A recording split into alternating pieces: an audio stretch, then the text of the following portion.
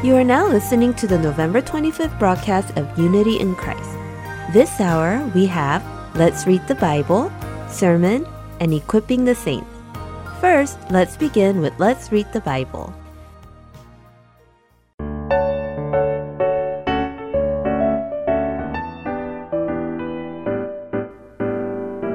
Hello, this is Nicole with Let's Read the Bible. There is a Korean proverb that says, "The one who is thirsty digs a well." It is saying that people would not be needing to dig a well just because they are gathered together, but a person who is thirsty will dig because that person needs a well. What it implies is that when there is something that needs to be accomplished, a person who has interest in the task and is capable of doing it will take on the task. God gave us the good news of the gospel, but the ones who accept it are those who realize they need that gospel. For those who do not feel the need for the gospel would not even try to hear about it. Proverbs chapter 8 that we are going to read together today is God's word about wisdom that has been personified. Chapter 8 verse 1 says that wisdom is calling us with loud voice. It says wisdom is calling people from the side of gates of the town and from various entrances. Why do you think wisdom is calling people? Wisdom signifies the mental ability to understand the nature of things and apply that understanding in their life. People who possess wisdom understand the purpose of a task and are able to complete those tasks in a short amount of time.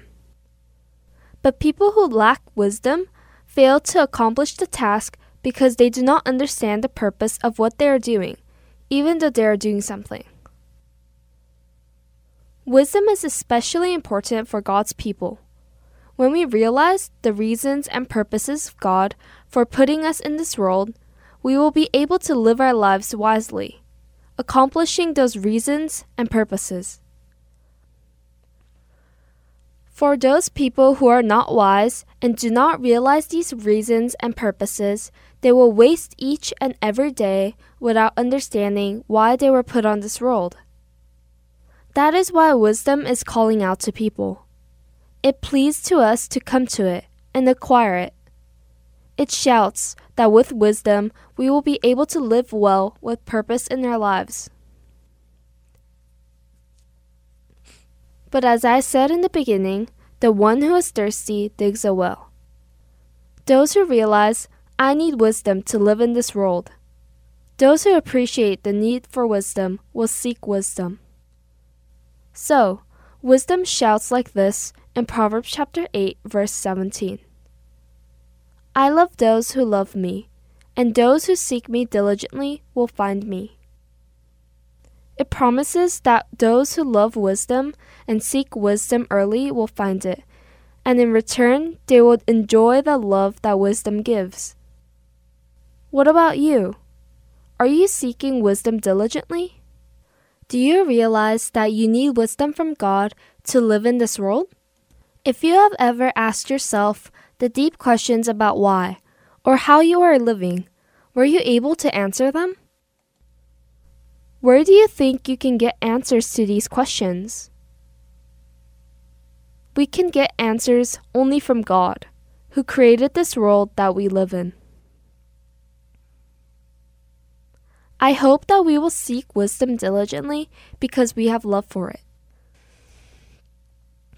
I hope we will seek wisdom from God, not the wisdom of the world, so that we will be able to live our lives with purpose, accomplishing the will of God in our lives. Let's read Proverbs chapter 8, verses 1 to 36 together. Does not wisdom call? Does not understanding raise her voice? On the heights beside the way, at the crossroads she takes her stand. Beside the gates in front of the town, at the entrance of the portals she cries aloud. To you, O men, I call, and my cry is to the children of man. O simple ones, learn prudence. O fools, learn sense. Herefore I will speak noble things, and from my lips will come what is right. For my mouth will utter truth. Wickedness is an abomination to my lips. All the words of my mouth are righteous. There is nothing twisted or crooked in them. They are all straight to him who understands, and right to those who find knowledge. Take my instruction instead of silver, and knowledge rather than choice gold. For wisdom is better than jewels, and all that you may desire cannot compare with her. I, wisdom, dwell with prudence, and I find knowledge and discretion. The fear of the Lord is hatred of evil. Pride and arrogance, and the way of evil and perverted speech I hate. I have counsel and sound wisdom. I have insight. I have strength. By me kings reign, and rulers decree what is just. By me princes rule, and nobles, all who govern justly. I love those who love me, and those who seek me diligently find me. Riches and honor are with me, enduring wealth and righteousness. My fruit is better than gold, even fine gold, and my yield than choice silver. I walk in the way of righteousness, in the paths of justice, granting an inheritance to those who love me, and filling their treasuries. The Lord possessed me at the beginning of his work, the first of his acts of old. Ages ago I was set up, at the first before the beginning of the earth. When there were no depths, I was brought forth, when there were no springs abounding with water. Before the mountains have been shaped, before the hills I was brought forth. Before he had made the earth with its fields, or the first of the dust of the world. When he established the heavens, I was there. When he drew a circle on the face of the deep. When he made firm the skies above. When he established the fountains of the deep. When he assigned to the sea its limit, so that the waters might not transgress his command. When he marked out the foundations of the earth, then I was beside him, like a master workman, and I was daily his delight, rejoicing before him always, rejoicing in his inhabited world, and delighting in the children of man. And now, O sons, listen to me. Blessed are those who keep my ways. Hear instruction and be wise, and do not neglect it. Blessed is the one who listens to me, watching daily at my gates, waiting beside my doors. Whoever finds me finds life and obtains favor from the Lord. But he who fails to find me injures himself. All who hate me love death. We just read Proverbs chapter 8, verses 1 to 36.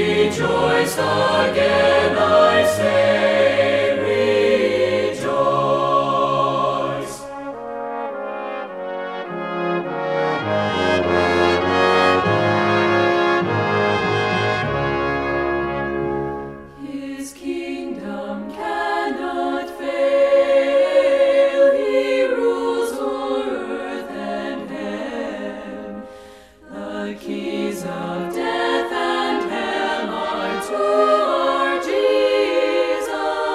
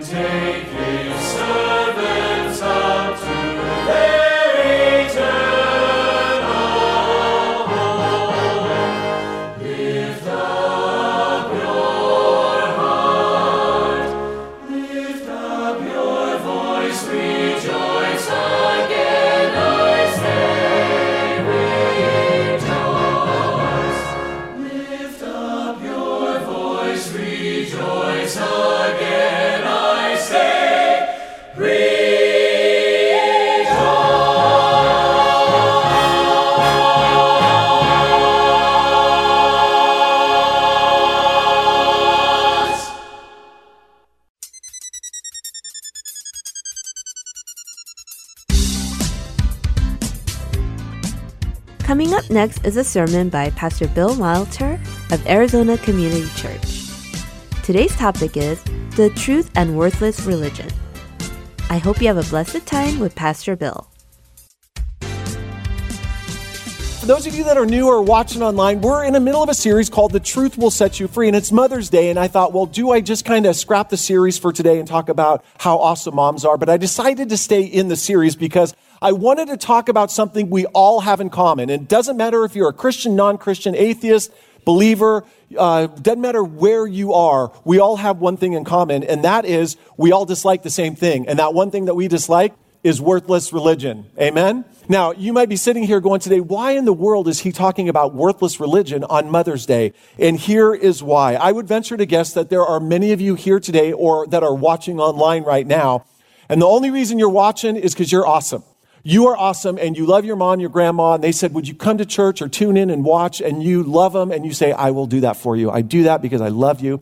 But going to church and hanging out with Christians isn't something that you normally do or even care to do. You don't even care to do that. And I get it. And I would venture to guess that for some of you, if not many of you, it's because you have been turned off by what you perceive to be worthless religion all around you. And if that describes you even remotely, no, I get it. I get where you're coming from. As a matter of fact, this church gets where you're coming from because this is a church that strives to practice true religion and not worthless religion. I would say so many people that grew up and they hate church, do you know why they hate church? Is that they have a drug problem. They were drugged by their parents to church and it was worthless and it was horrible and they had a horrible experience. If you've been turned off you've gone to churches and you've just experienced weird stuff or what you perceive to be worthless religion, I get it. And again, the people in this church get it. You know, worthless religion, there's nothing new about it. It's been around forever and it's all throughout the Bible, believe it or not. Let me give you examples of worthless religion in the Bible.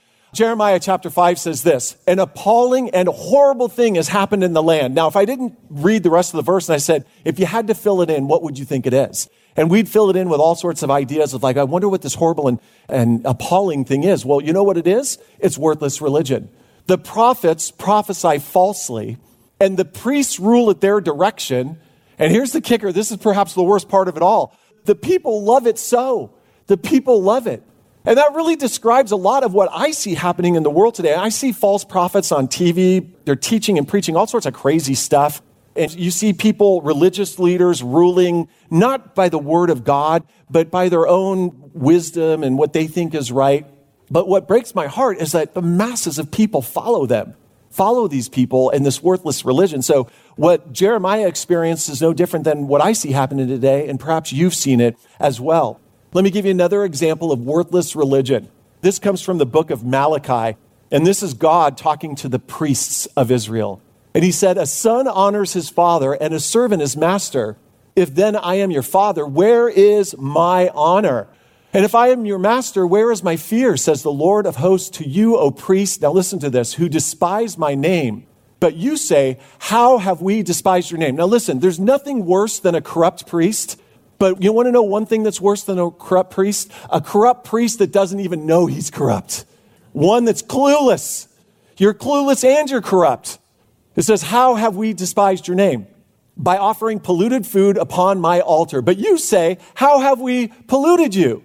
By saying that the Lord's table may be despised when you offer blind animals in sacrifice. Is that not evil? And when you offer those that are lame or sick, is that not evil? Present that to your governor. Will he accept or show you favor, says the Lord of hosts? Worthless religion. It's all throughout the Bible. It's all throughout history. Every one of us have experienced it. In this case, you have corrupt priests. They don't even want to give God their best. They want to give God the leftovers. Now, if worthless religion is something that makes your stomach sick, there is somebody who understands you better than anyone else. And you might be surprised at who it is. It's Jesus. It's Jesus. And for whatever it's worth, like I said, I understand, and this church understands. Do you know that no one encountered more worthless religion than Jesus? And no one was more bold to call it out. As a matter of fact, one of the reasons they crucified Jesus is because he got in the face of worthless religion and worthless religious leaders and called them out on it. The religious leaders in Jesus' day were some of the most self-righteous, hypocritical, self-serving people that ever walked the face of the planet. And that's why Jesus reserved some of his most severe rebukes for that group. Let me give you an example of one. Here's one of the rebukes that Jesus offered to those that were practicing worthless religion. Woe to you, scribes and Pharisees! You're hypocrites! For you are like whitewashed tombs, which outwardly appear beautiful, but within are full of dead people's bones and all uncleanliness. So you also outwardly appear righteous to others, but within you are full of hypocrisy and lawlessness. So in the ancient Jewish religion, if you touched a corpse, you were unclean. But the religious leaders took it a step further, and they said, if your shadow even passes over a corpse or a tombstone, you're unclean. And so what they did to protect themselves is at Passover, they would paint tombs white, especially the ones that were hard to see or that you might just stumble upon and not know that was there. So they'd paint them white so that you could see them. And of course, they looked bright. On the sun, they looked really nice on the outside. And Jesus says, you're just like those whitewashed tombs. You might look good on the outside, and you might draw attention because you look good on the outside, but you're full of hypocrisy and lawlessness on the inside. So again, if you hate worthless religion, if you're here today because mom or grandma said, would you come to church or tune in and watch? And you're like, you're awesome. You're an awesome person. You're like, of course I'll do that. We're glad that you're here. We really, really are. And if you've experienced worthless religion, I'm with you. I've experienced it. We all have. Here's what I want to say. If you get nothing from my message today, just simply get this. Don't let those who practice worthless religion keep you from seeking the Lord. Because you're going to experience it in this life. You're going to have to wade through a lot of it. But don't let those who practice worthless religion keep you from seeking God.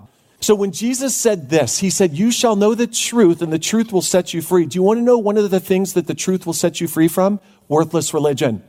If you know what the Bible says is true, if you know the truth, one of the key ways it'll protect you is from worthless religion. Let me give you an example of what I'm talking about.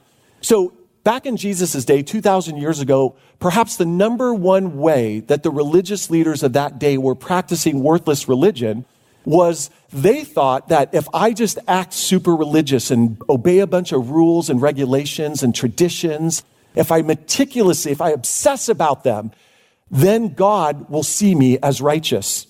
As a result, they obsessed and they drove everyone crazy. They drove literally everyone crazy. Not only did they practice that type of religion where they obsessed about rules and regulations 24 hours a day, they forced it on other people. As a matter of fact, Jesus said this, they, that is the religious leaders, tie up heavy burdens hard to bear and lay them on people's shoulders, but they themselves are not willing to move a finger to help anyone. So they're going to be self-righteous and legalistic and obey all these rules, but they're going to expect you to do it too. And so they're going to heap all these rules on you and all these regulations, all these traditions. You're going to feel crushed by it. They're going to do nothing to help you. And they're going to say, that's how God's going to accept you. Be like that. You see, what the religious leaders failed to understand, and this is so incredibly important, and this is where the truth will set you free. It's impossible, even for the very best person, to become righteous enough through their own good works. You can try to obey every command in the Bible. You'll fail. I'll fail. None of us will be able to do it. You can't become righteous in God's sight by obeying a bunch of rules, regulations, and traditions. I'm not even kidding when I'm going to say this, but it's easier for you to jump over the Grand Canyon than to become righteous in God's sight through obedience. And it was this very type of religion that the Pharisees were practicing, and they were forcing it on everyone else. As a matter of fact, they were so zealous about this legalistic, put a ton of traditions on you and this type of religion, they would cross land and sea to get this word out. Listen to this. Woe to you, scribes and Pharisees, hypocrites, for you travel across sea and land to make a single proselyte. That means convert. And when he becomes a proselyte, you make him, listen to this, twice as much a child of hell as yourself. If you've ever experienced worthless religion and you thought, that's horrible, I want nothing to do with it, good for you. Jesus describes it as the type of religion that it's worthy of hell. That's how bad worthless religion is. So if you've experienced it and you're like, I want nothing to do with it, you're in good company. You are. And so that's really important for you and me to know. You see, the religious leaders, what they failed to understand was simply this, is that the righteousness that you need and that I need is a gift. It's a gift. That's true religion. You want a great example of where the truth will set you free from worthless religion? Worthless religion says you need to try and work and do all these things and obey all these rules and practice all these traditions, and maybe, just maybe, you'll be good enough when you die. True religion says this: salvation is a gift. It's a gift received by faith. That's true religion. To put it another way, salvation isn't a reward for the righteous, but a gift for the guilty. And it starts with just all of us saying, I'm guilty. I'm not righteous. Are you guys righteous in and of yourselves? No, none of us have a righteousness of our own. As a matter of fact, Romans says this, for all have sinned and fall short of the glory of God. All of us, every single one of us, and are justified by his grace as and everybody say that word with me. It's a gift, true religion. You want to know what true religion is? It's receiving salvation as a gift. But here's the deal. Mankind, guys like me, pastors and church leaders, we have a really great way of taking what is simple and beautiful and making it complicated and burdensome. And so we take this beautiful gospel message that says we're saved by God's grace. It's a gift. You receive it as a child. You just say, Lord, I'm a sinner. Forgive me and accept me. And he will. But we take it. We go, but then this, and this. And pretty soon you're way down. And you're like, what is this? I don't like what I'm experiencing. And that's right, because what you're experiencing in that moment is worthless religion. You know what's interesting is when you call upon the name of Jesus, not only are your sins forgiven, but here's the kicker. All the righteousness that you need is given to you as a gift. See, what happened when Jesus died on the cross was the Bible says our sins were transferred to him. He bore the punishment for our sins. But here's the kicker. The Bible says his righteousness, remember, he never sinned. His righteous life is credited to our account. So I always do this. If you're new to the church, this might be new to you, but if you've been here, you've seen this 1,000 times before. This is me, and I'm a sinner. This is Christ, and he's righteous. And the Bible says there's no condemnation for those that are in Christ Jesus. So I run to Jesus, and not only are my sins forgiven, but I run and I put myself in him. There's no condemnation for those that are in Christ Jesus. His righteous, not only am I forgiven, but his righteousness covers me. So that when God the Father looks at me, he doesn't see me as a sinner. He sees me covered in the righteousness of Christ. That's the good news. That's the gospel. That's true religion. That you're saved by God's grace. You can't earn it. You can't run around obeying a bunch of rules and traditions. It'll never happen that way. No one could do that. Not even the very best of us. You're made righteous by God's grace. That's why this verse says this, for our sake, he, that is God the Father, made him, Jesus, to be sin, who knew no sin. Jesus didn't ever sin, so that in him we might become the righteousness of God. See, when a person believes on Jesus, they become righteous in God's sight the minute they believe. And that is why Christians can pray, now I lay me down to sleep. I pray the Lord my soul to keep. And if I should die before I wake, I know the Lord my soul will take. How do I know that the Lord will take my soul when I die? Because Jesus did everything I needed in order to be saved. Amen? He did all the work. I simply believe. I receive it as a child with childlike faith. Now, sadly, here's the kicker. A lot of churches are filled with people who don't understand this. And here's what happens when you don't understand this. These churches become filled with people just like the religious leaders in Jesus' day. If you don't understand that you're saved by God's grace through faith, what you're going to default to is what the religious leaders in Jesus' day defaulted to, a legalistic, self-righteous way in which you're trying to live, and you're always looking down on others. You're like, well, I'm more righteous than you. I'm so much better than you. I haven't missed church in 5 years, As if going to church is going to make you righteous. What makes you righteous? Your faith in Jesus, right? You go, well, I help old ladies across the street. I'm more righteous than you.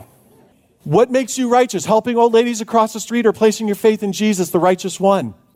That's it. That is it. And if you have experienced that type of religion, self-righteous, just hypocrisy, and you just left feeling like, man, that's worthless. I want nothing to do with it. Guess what? You're 100% justified in that. You really are. True religion, just remember this, isn't putting your trust in what you can do for yourself. It's about putting your trust in what Jesus has done for you. He died on the cross for your sins, and he rose again, and he offers you eternal life. Don't trust yourself, trust him. Trust him. And when well-meaning pastors and churches try to complicate that gospel message, have nothing to do with it. Just go, no thanks. I know that salvation is a gift from God. And the Bible says this, this is it. You want to know how simple Christianity is? If you confess with your mouth that Jesus is Lord and believe in your heart that God raised him from the dead, you will be saved. You see, Jesus never meant for the Christian life to be complicated or burdensome. And if you don't believe me, listen to Jesus himself. Listen to what he says here. Come to me, all who labor and are heavy laden. In other words, if you're trying to please God by running around being a self-righteous person, stop it. It's just going to be a burden on you. Come to me, all of you who are heavy laden, and I will give you rest. Take my yoke upon you. A yoke is something that they would put animals in and they would pull the cart, so a yoke would be on your shoulder. He goes, put my yoke on you and learn from me, for I am gentle and lowly in heart, and you will find rest for your souls. For my yoke is easy and my burden is light. See, when a person becomes a disciple of Jesus and begins to learn from him, what you quickly discover is that living for the Lord is so much simpler than it is often made out to be. Again, too often, men like myself, pastors and well-meaning religious leaders, have a way of taking that which is simple and straightforward and making it complicated, burdensome, and ultimately worthless. That's exactly why you'll find, when you experience a religion, when you run into religion that has a bunch of man-made rules, regulations, and traditions, and it feels bizarre, it's because it is bizarre. It is. And by the way, you don't have to be a Christian to be able to recognize worthless religion. If you're a non-Christian and you go, I can spot worthless religion when I see it, that's because you can. You can.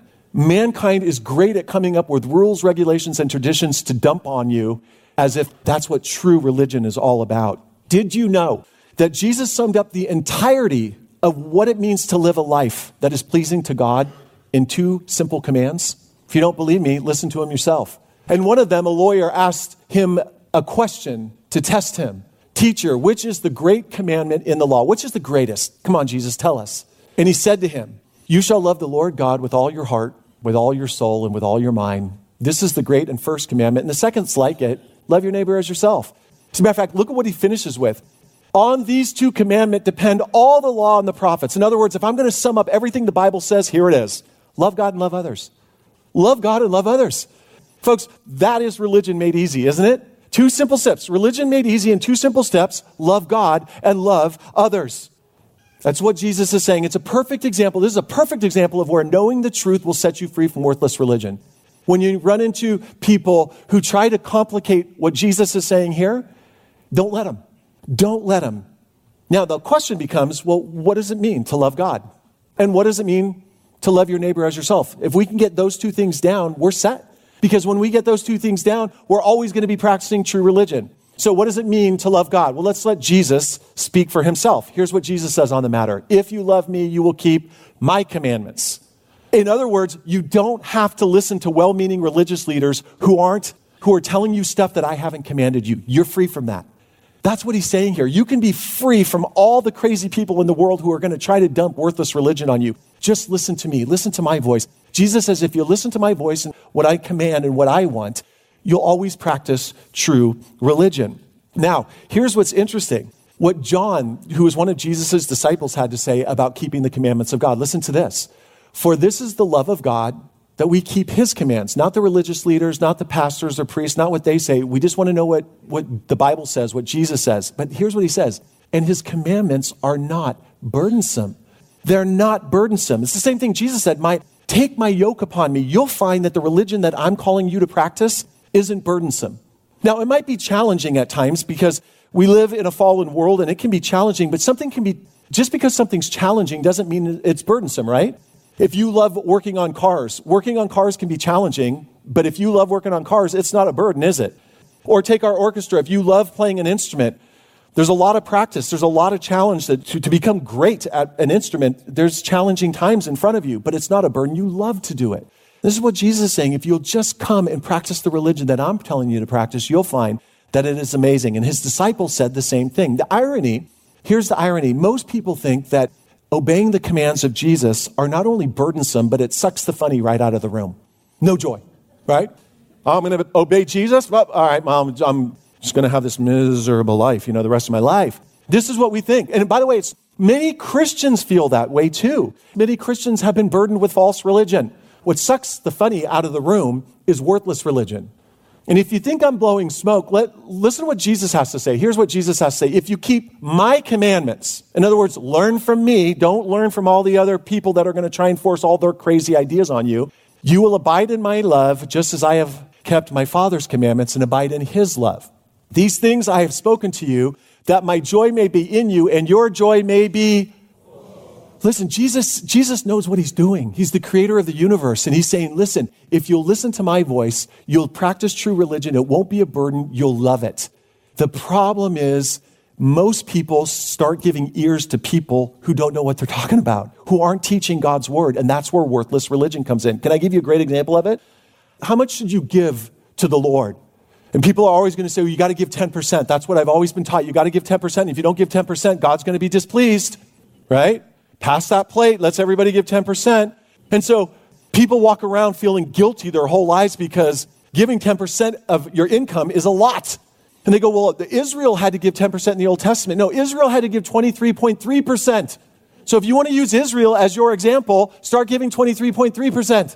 We are not Jews living under the Old Covenant. We are believers living under the New Covenant. And the New Testament standard for giving, a perfect example of where knowing the truth will set you free from worthless religion. What does the Bible say? What's the New Testament standard for giving? 2 Corinthians 9:7. Each man, each woman should determine in their own heart what they want to give and give joyfully. That's it. It's between you and the Lord. Give whatever you want, wherever you want. It's between you and the Lord. It's no one else's business. Just give joyfully. That's all. That's it. Now, does that sound good? Isn't that freeing? By the way, I've said it before. I'll say it again. You'll always know that you're potentially in an unhealthy ministry or church or around unhealthy religious people when the truth always brings freedom. So when you're around people where there isn't freedom and you're feeling oppressed and you're being told you have to do this and this, this and this, and, cross your T and dot the I's, and if you don't do these things, God's not accepted, be careful of that. It could be a sign that you're around unhealthy people. All you need to do is listen to the commands of Jesus. Obey him, the Bible says, and you will always practice true religion. So let's have a little fun this morning. You guys want to have some fun? It's Mother's Day. We got to have a little fun. We're going to put this to the test right now, okay? So Jesus says, my commands aren't burdensome and they bring joy. So let's put that to the test and go, let's look at Bible passages that talk about true religion and find out if it holds up to this test. So I'm going to quote a verse for you out of the Bible that talks about what true religion looks like. And I want you to ask yourself, does this verse sound burdensome? And will it remove the joy out of my life? You ready? Okay, this is the test. Everybody's got to pass this test or Jesus doesn't love you. Okay? Just kidding. Here we go. He has told you, oh man, what is good? And what does the Lord require? Oh, what does he require? I really want to know what the Lord requires. What does he require? But to do justice and to love kindness and to walk humbly with your God. That's true religion. Folks, true religion made easy in 3 simple steps. Be somebody who loves justice and loves kindness and walks humbly with God. Be a just person. What does that mean? It means just be somebody that likes what is good and right. Be somebody whose heart beats, say, what is good and right? I'm for that. If I'm for what is good and right, then I can always know I'm practicing true religion. That's pretty simple. I can do that. That doesn't sound too burdensome. Just be somebody who practices what is good and right. Second one, love kindness. Amen. If that's what true religion is about, I'm all in. In a world where you can be anything, be kind, right?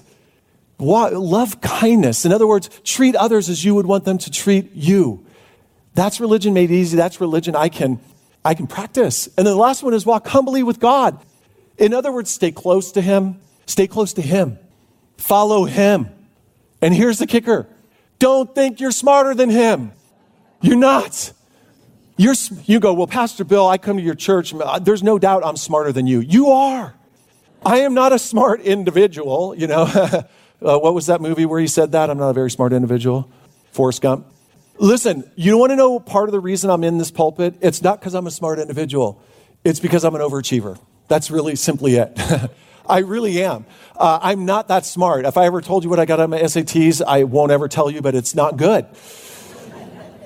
But here's the point. You may be brilliant, and you probably are. But whatever you do, don't think you're smarter than God. That's true religion. True religion is staying humble before God. God, you know what's best. So I'm going to humble myself under you. You don't have to humble yourself under me in that sense. Bill's not that smart, but God is. So humble yourself and listen to his voice. And you listen to his voice is right here in God's word. You let this speak to you. This is true religion. I don't know about you. I can do this type of religion. Now, here's another verse. You ready? Let's put this to the test again. Let's do another verse. Here's another verse. Religion that is pure and undefiled before God the Father is this. It's going to be really complicated. Are you guys ready? Super complicated. Here it is. To visit orphans and widows in their affliction. Does that sound complicated? Is that burdensome? For heaven's sakes, no. True religion is about caring for those that are less fortunate. Those in society that don't have what you have, keep an eye out for them. Remember back when, if you're my age or younger, back in the day, you know what we used to say to people when they were acting like jerks? We'd be like, dude, be cool. Remember that? We'd be like, dude, be cool. That was a gut check. We go, dude, be cool. That's what this verse is saying. Be cool. If somebody doesn't have what you have, be cool and look out for them. If somebody doesn't have the protection you have, look out for them. That's true religion. If you can practice that, you'll practice true religion. This is how easy and simple the Christian life is. And then the second one is, and keep oneself unstained from the world. It's religion made easy in 2 simple steps. Isn't it interesting that the Bible passages that we're reading that talk about the religion that pleases God really boils down to like 1, 2, or 3 things at most, depending on the verse that you're reading?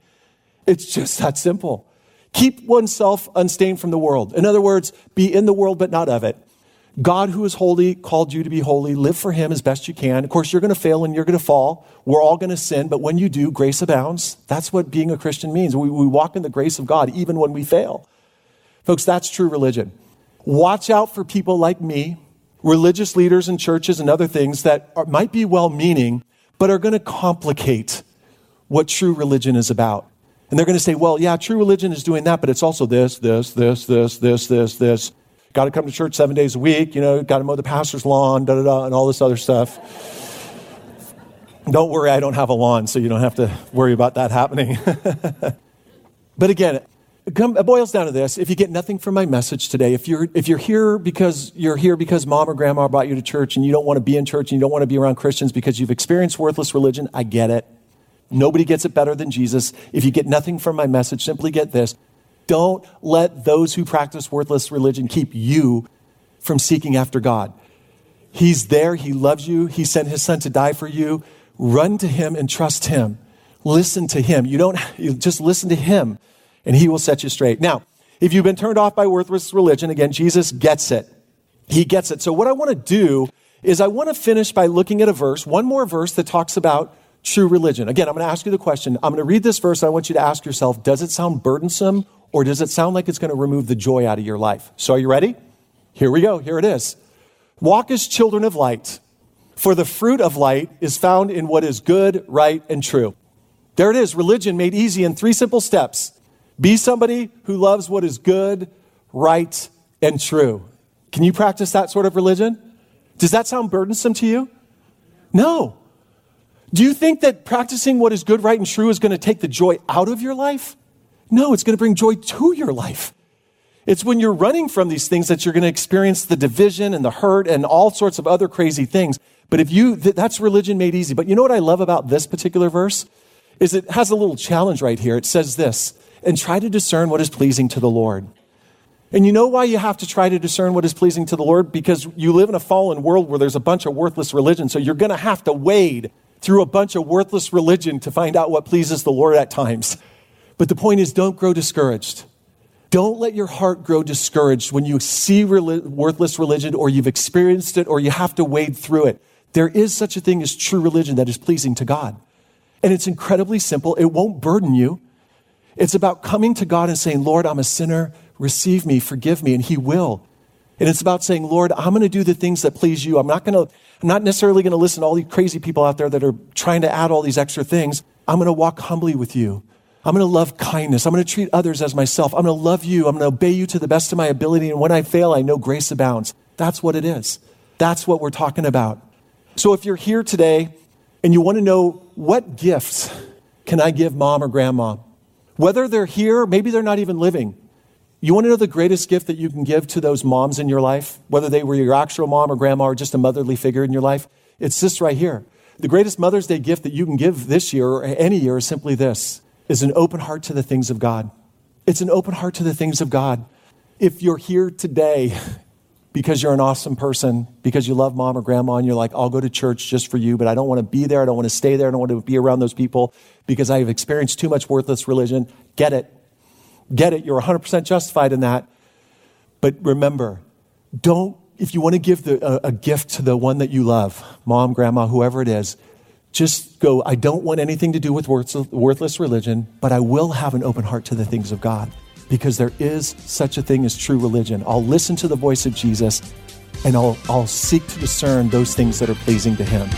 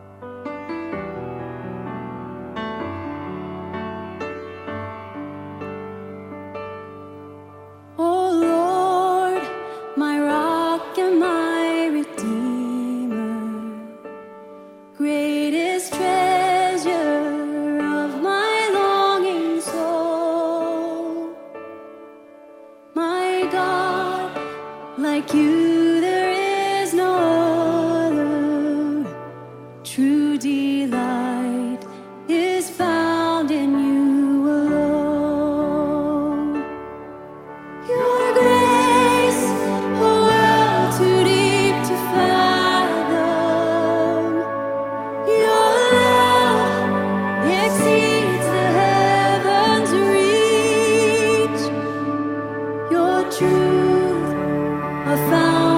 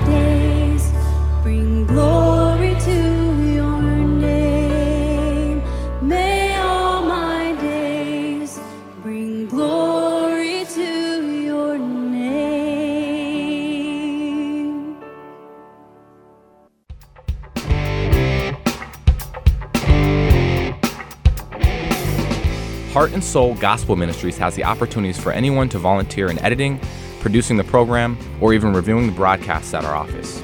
You don't have to be an expert. We are excited to teach anyone that is willing to learn. If you are interested in learning how to be an editor, producer, or even a reviewer, please contact us at 602-866-8999 or email us at heartandsoul.org@gmail.com.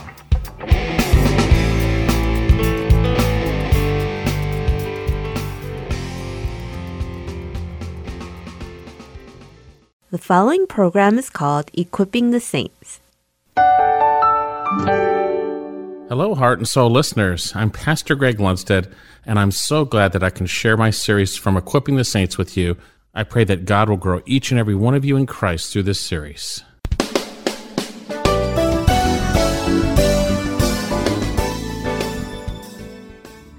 By the abundance of your trade, you were internally filled with violence, and you sinned. Therefore I have cast you as profane from the mountain of God, and I have destroyed you, O covering cherub, from the midst of the stones of fire. Your heart was lifted up because of your beauty. You corrupted your wisdom by reason of your splendor. I cast you to the ground. I put you before kings that they may see you. By the multitude of your iniquities and the unrighteousness of your trade, you profaned or polluted your sanctuaries. Therefore I have brought fire from the midst of you. It has consumed you, and I have turned you to ashes on the earth. In the eyes of all who see you, all who know you among the peoples are appalled at you. You have become terrified, and you will be no more. We know from the book of Isaiah, chapter 14, that he has fallen. How you have fallen, verse 12, from heaven, O star of the morning, son of the dawn. You have been cut down to the earth. You have weakened the nations. But you said in your heart, I will ascend to heaven. I'll raise my throne above the stars of God. I will sit in the mount of the assembly, the recesses of the north. I will ascend above the heights of the clouds. I will make myself like the Most High. That's Isaiah speaking of Lucifer. Nevertheless, you will be thrown down to Sheol, to the recesses of the pit. We see in Revelation chapter 12, verse 4, that Satan took a third of the angels when he was cast out of heaven. Now we know he has access. He appears up and down, but he will eventually be thrown out for good, the end of Revelation chapter 12. So then we have the most beautiful, wise, powerful angel having fallen, who now continually schemes against the people of God. If you are a believer, in some manner or fashion, Satan, through his minions, or himself, however it is, we don't know if he directly to any of us, but we know we are tempted by him. We see it in Scripture. We see that he schemes against us. And we are not to be ignorant of his schemes. The Apostle Paul said that in 2 Corinthians 2:11. We are not ignorant of his schemes. It's not that we don't know about how he functions. But yet we can, on a practical basis, forget. And we need to be reminded, so that we would stand firm in the Lord, so that we would put on the full armor of God, that we would be able to stand against those schemes. Well, what are his schemes? Again, his names actually give us a clue. Revelation chapter 20, verse 1, I'll read this to you. And I saw an angel coming down from heaven, having the key to the abyss, a great chain in his hand, and he laid hold of the dragon, the serpent of old, who is the devil and Satan, and bound him for 1,000 years. He's called the dragon. That's a metaphoric description that likens him to a monstrous reptile. Second, he's called the serpent of old. Metaphorically speaks of that cunning serpent, the snake. It refers to the wicked deception we see, certainly in the garden. Third, he is called the devil, diabolos, the throw-through. He divides and separates. And lastly is called Satan, and the word Satan means adversary. He is the constant enemy of God's people, and that's what his name means, adversary. If you've ever had an adversary, they are against you. They are constantly against you. He is the one who deceives the whole world, and he is the accuser of the brethren. He accuses believers day and night before God. Look at this in Revelation chapter 12. And we see here in Revelation 12, the context is there was war in heaven, and Michael and his archangels, the devil and the devil lost, and he is thrown out. This is in the middle of the 7-year tribulation. He is thrown to earth. And then there is a praise from those in heaven, which would include us, if you're a believer, because we will have been raptured and we will be in heaven at the time. Because we will have been seeing him accuse our brethren on earth day and night. But we will praise God that he's been thrown down. Revelation 12:7, and there was war in heaven, Michael and his angels waging war with the dragon. And the dragon and his angels waged war, and they were not strong enough. Amen. Isn't that great? And there was no longer a place found for them in heaven. And the great dragon was thrown down. Now, this isn't his initial throwdown. This is his final throwdown. The serpent, who is of old called the devil, Satan, who deceives what? The whole world. Those who aren't in Christ are under his deception. He says there, and he was thrown down to earth, and his angels thrown down with him. And I heard a loud voice in heaven. And if you're a believer and you go to be with him, or you are alive when the Lord comes, we're going to be there. He says, and a loud voice in heaven saying, now the salvation and the power and the kingdom of our God and authority of his Christ has come, for the accuser of our brethren has been thrown down, who accuses them before our God day and night. So while we're in heaven, we see that the accuser is accusing day and night, but he will be thrown down. But that's one of his schemes. That's one of his tactics, is to make accusations against believers. That's why we'll see later on, we need to put on the breastplate of righteousness. We need to recognize, having had that put on, we're righteous already in Christ. We have an advocate with the Father, so we don't fall to his schemes when we fail and are rightfully accused, but then we are rightfully not condemned because Christ has taken the punishment in our place. Zechariah chapter 3, then he showed me Joshua the high priest standing before the angel of the Lord, and Satan standing at his right hand to accuse him. And the Lord said to Satan, the Lord rebuke you, Satan. Praise the Lord. So then, we have an enemy. And he is also, as we see in Scripture, called the tempter. The tempter. He tempts us, as we will say. Matthew chapter 4, verse 1, then Jesus was led up by the Spirit into the wilderness to be tempted by the devil. And after he had fasted 40 days and 40 nights, he became hungry, and the tempter came to him. Notice he comes when he's vulnerable physically. And he said to him, if you are the Son of God, command these stones to become bread. And he answered and said, it is written, man shall not live on bread alone, but on every word that proceeds from the mouth of God. 1 Thessalonians 3:5, he is called the tempter, also by Paul to the Thessalonians. So we have the dragon, the serpent of old, the devil, Satan, the accuser of the brethren, the tempter, and these names are very descriptive, and they give us an idea into his schemes. Now notice his nature. The Lord Jesus uncovers him because his nature is the nature of those who are in his spiritual family, and that is everybody before we come to Jesus Christ. John chapter 8:44, Jesus says to those Jews who thought they were of their Father in heaven, but they weren't, because they hadn't believed in Jesus and they hadn't believed his word.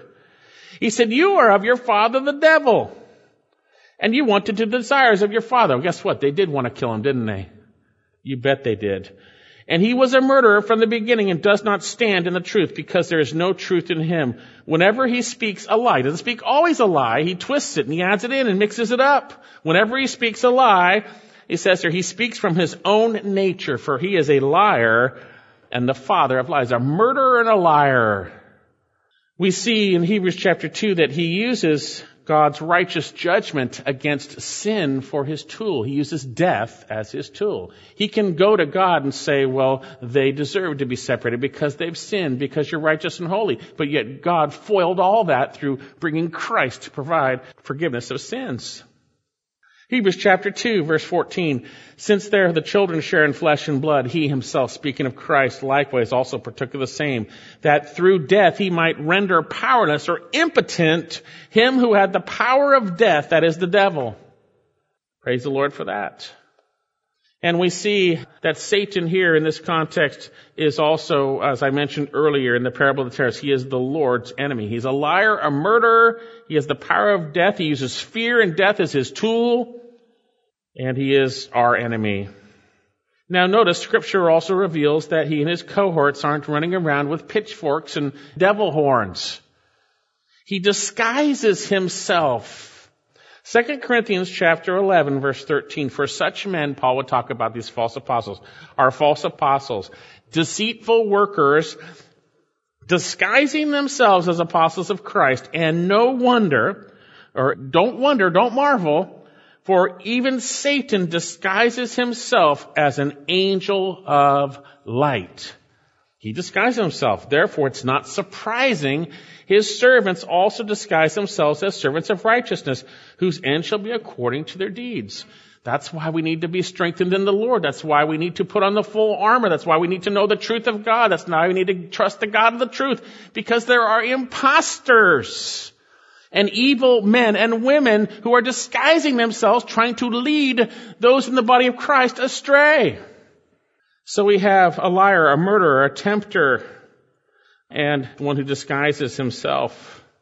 Now, sadly, in the church, discernment is out the window. So often, someone thinks something sounds good, they buy into it and they go with it, rather than testing it with the Word of God and trusting the God of the Word. Now, we also know that he prowls about like a roaring lion seeking someone to devour. That means he's searching for a good target.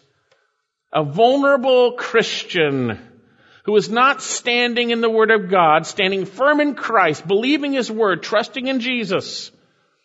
1 Peter 5:8, be sober spirit. Don't be all caught up in your situation and your worries and whatever's happening in your life. Don't let that happen. Get your mind and your thinking straight.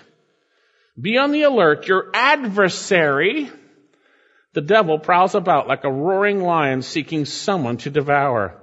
But resist him firm in your faith, or literally the faith. Resist him believing the truth concerning your Savior and what He has said. Believe the truth of God. Resist the devil. We see he uses deception. He deceived Eve. He was more crafty than the other animals in the garden. The serpent was more crafty than any beast of the field that God had made. And he said to the woman, indeed, Genesis 3:1, as God said, you shall not eat of the tree of the garden. He tempts us to doubt God's word. Remember in the parable of the sower with non-believers, he steals away the word. He steals it away. Genesis 3:1, I read this earlier, the second half. Indeed, has God said, you shall not eat of the tree of the garden. Verse 4, and the serpent said to the woman, you shall surely not die. He tempts us to not believe the truth of what God has said and the consequences for disobeying such truth. He also tempts us to doubt God's goodness. We see this in Genesis chapter 3, verse 2. And the woman said to the serpent, from the fruit of the trees of the garden we may eat, but from the fruit of the tree which is in the middle of the garden, God has said, you shall not eat of it or touch it, lest you die. And the serpent said to the woman, you shall not surely die. Basically, he says the same thing God said in the Hebrew, that you'll surely die. Not, he negates it. For God knows, and here's his temptation, in the day that you eat from it, your eyes will be opened, and you will be like God, knowing good and evil. You're missing out, Eve. God is holding back from you. He knows this, but he hasn't told you this. What's the big temptation and the big lie in his temptation for us and here even for Eve? That your judgment is as good as God's judgment. That we can substitute our wisdom for God's wisdom. One pastor writes, the process of temptation begins with an invitation for us to trust our evaluation rather than humbly receiving God's word. And I agree wholeheartedly. And what does God say about our own wisdom in James chapter 3? Who among you are wise and understanding? Verse 13, let him show by his behavior and his deeds and the gentleness of wisdom. But if you have bitter jealousy, selfish ambition in your heart, do not be arrogant so as to lie against the truth. This wisdom which manifests in this behavior, by the way, that's what he's saying, is not that which comes down from above, but is earthly, natural, and demonic. That's what James says.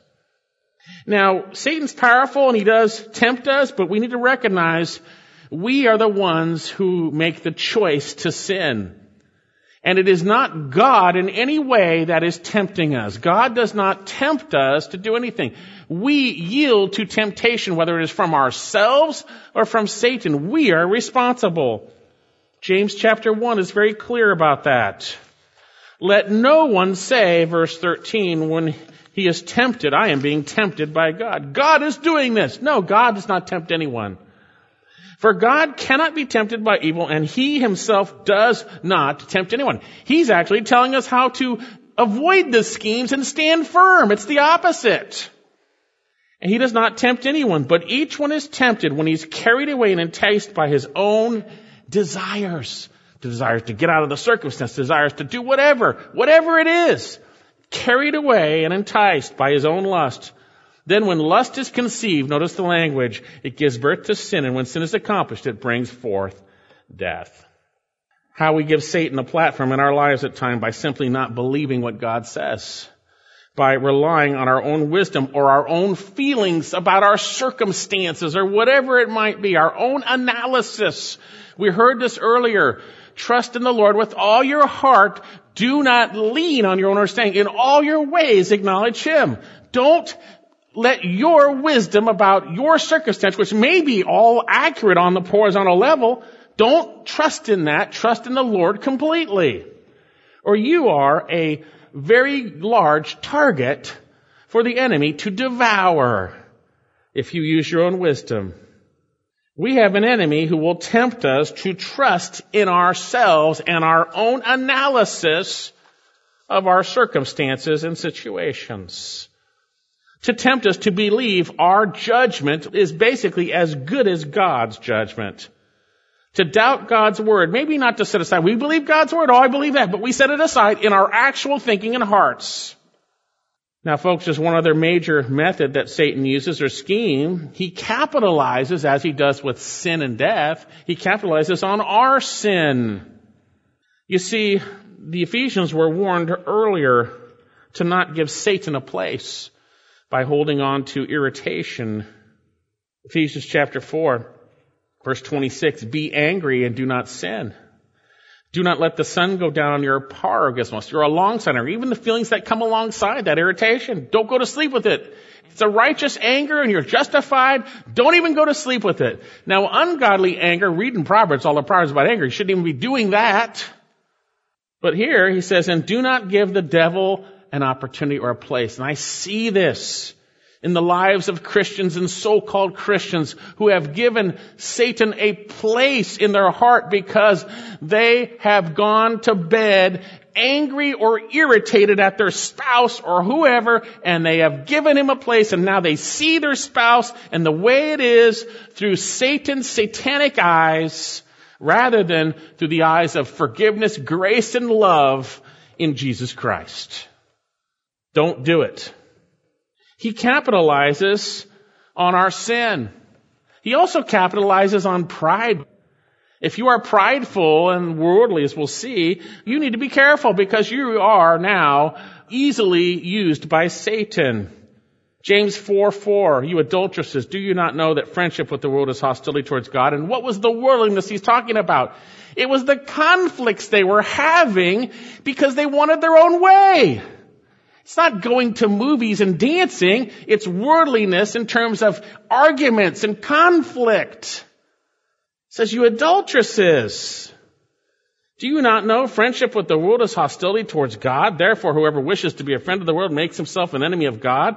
Or do you think the scripture speaks to no purpose?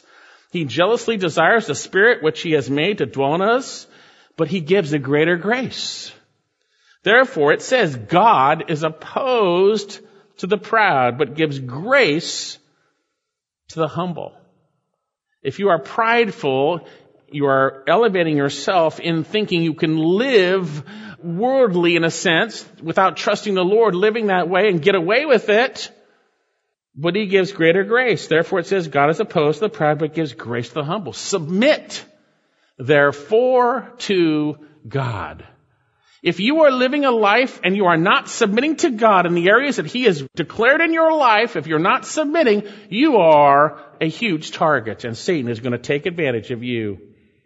Submit therefore to God, resist the devil, and he will flee from you. Draw near to God, he will draw near to you. Now he's talking about repentance here. Cleanse your hands, you sinners, purify your hearts, you double-minded. Confess your sin. Be miserable and mourn and weep. Let laughter be turned to mourning, your joy to gloom. Humble yourselves in the presence of the Lord, and he will exalt you. This is what we are to do. And when we are not humbling ourselves, we are targets. We will be used by him. Now, in the same light, unforgiveness is the same thing. When we are unforgiving, we are used by Satan. If you have unforgiveness in your life, you are living a horrible life because you may not be saved. But if you are saved, I guarantee you are miserable because you will never be joyful or happy disobeying God, especially in an area that is so great as unforgiveness when Christ has forgiven us for so much. 2 Corinthians chapter 2, verse 10, but if you forgive anything, I forgive also, Paul writes. For indeed, what I have forgiven, if I have forgiven anything, I did it for your sakes in the presence of Christ, in order that no advantage be taken of us, that's believers, by Satan. For we are not ignorant of his schemes. 2 Corinthians 2, verse 10 and 11. Satan uses our sinfulness as a huge lever and leverage in our lives. And it's ugly to see that in the life of a believer. Don't let it happen. Confess your sin. Walk rightly before the Lord. Yes, we mess up, but don't hold on to it. Don't you dare hold on to these things. Anger and unforgiveness, worldliness, which will show in your actions.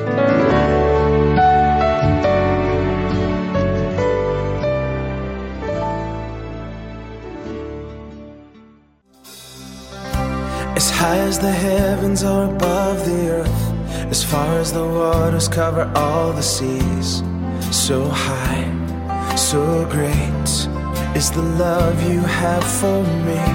As far as the east is from the west, you've taken away my worthlessness.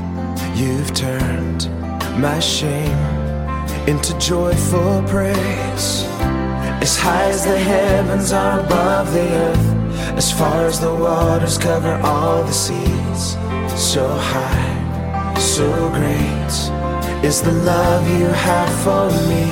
As far as the east is from the west, you've taken away my worthlessness. You've turned my shame into joyful praise. Forever I will thank you for the grace you've given me.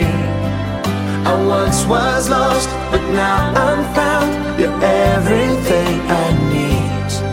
I worship you, I live for you. You're all that I desire, and forever I will live to tell of your unfailing love. As high as the heavens are above the earth, as far as the waters cover all the seas, so high, so great is the love you have for me. As far as the east is from the west, you've taken away my worthlessness. You've turned my shame into joyful praise. And forever I will thank you for the grace you've given me. I once was lost, but now I'm found. You're everything I need. I worship you, I live for you. You're all that I desire, and forever I will live to tell of your unfailing love.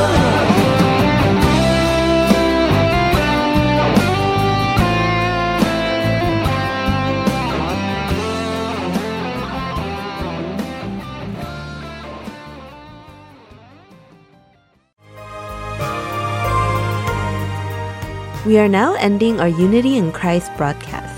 Thank you for listening, and I look forward to being with you again next week.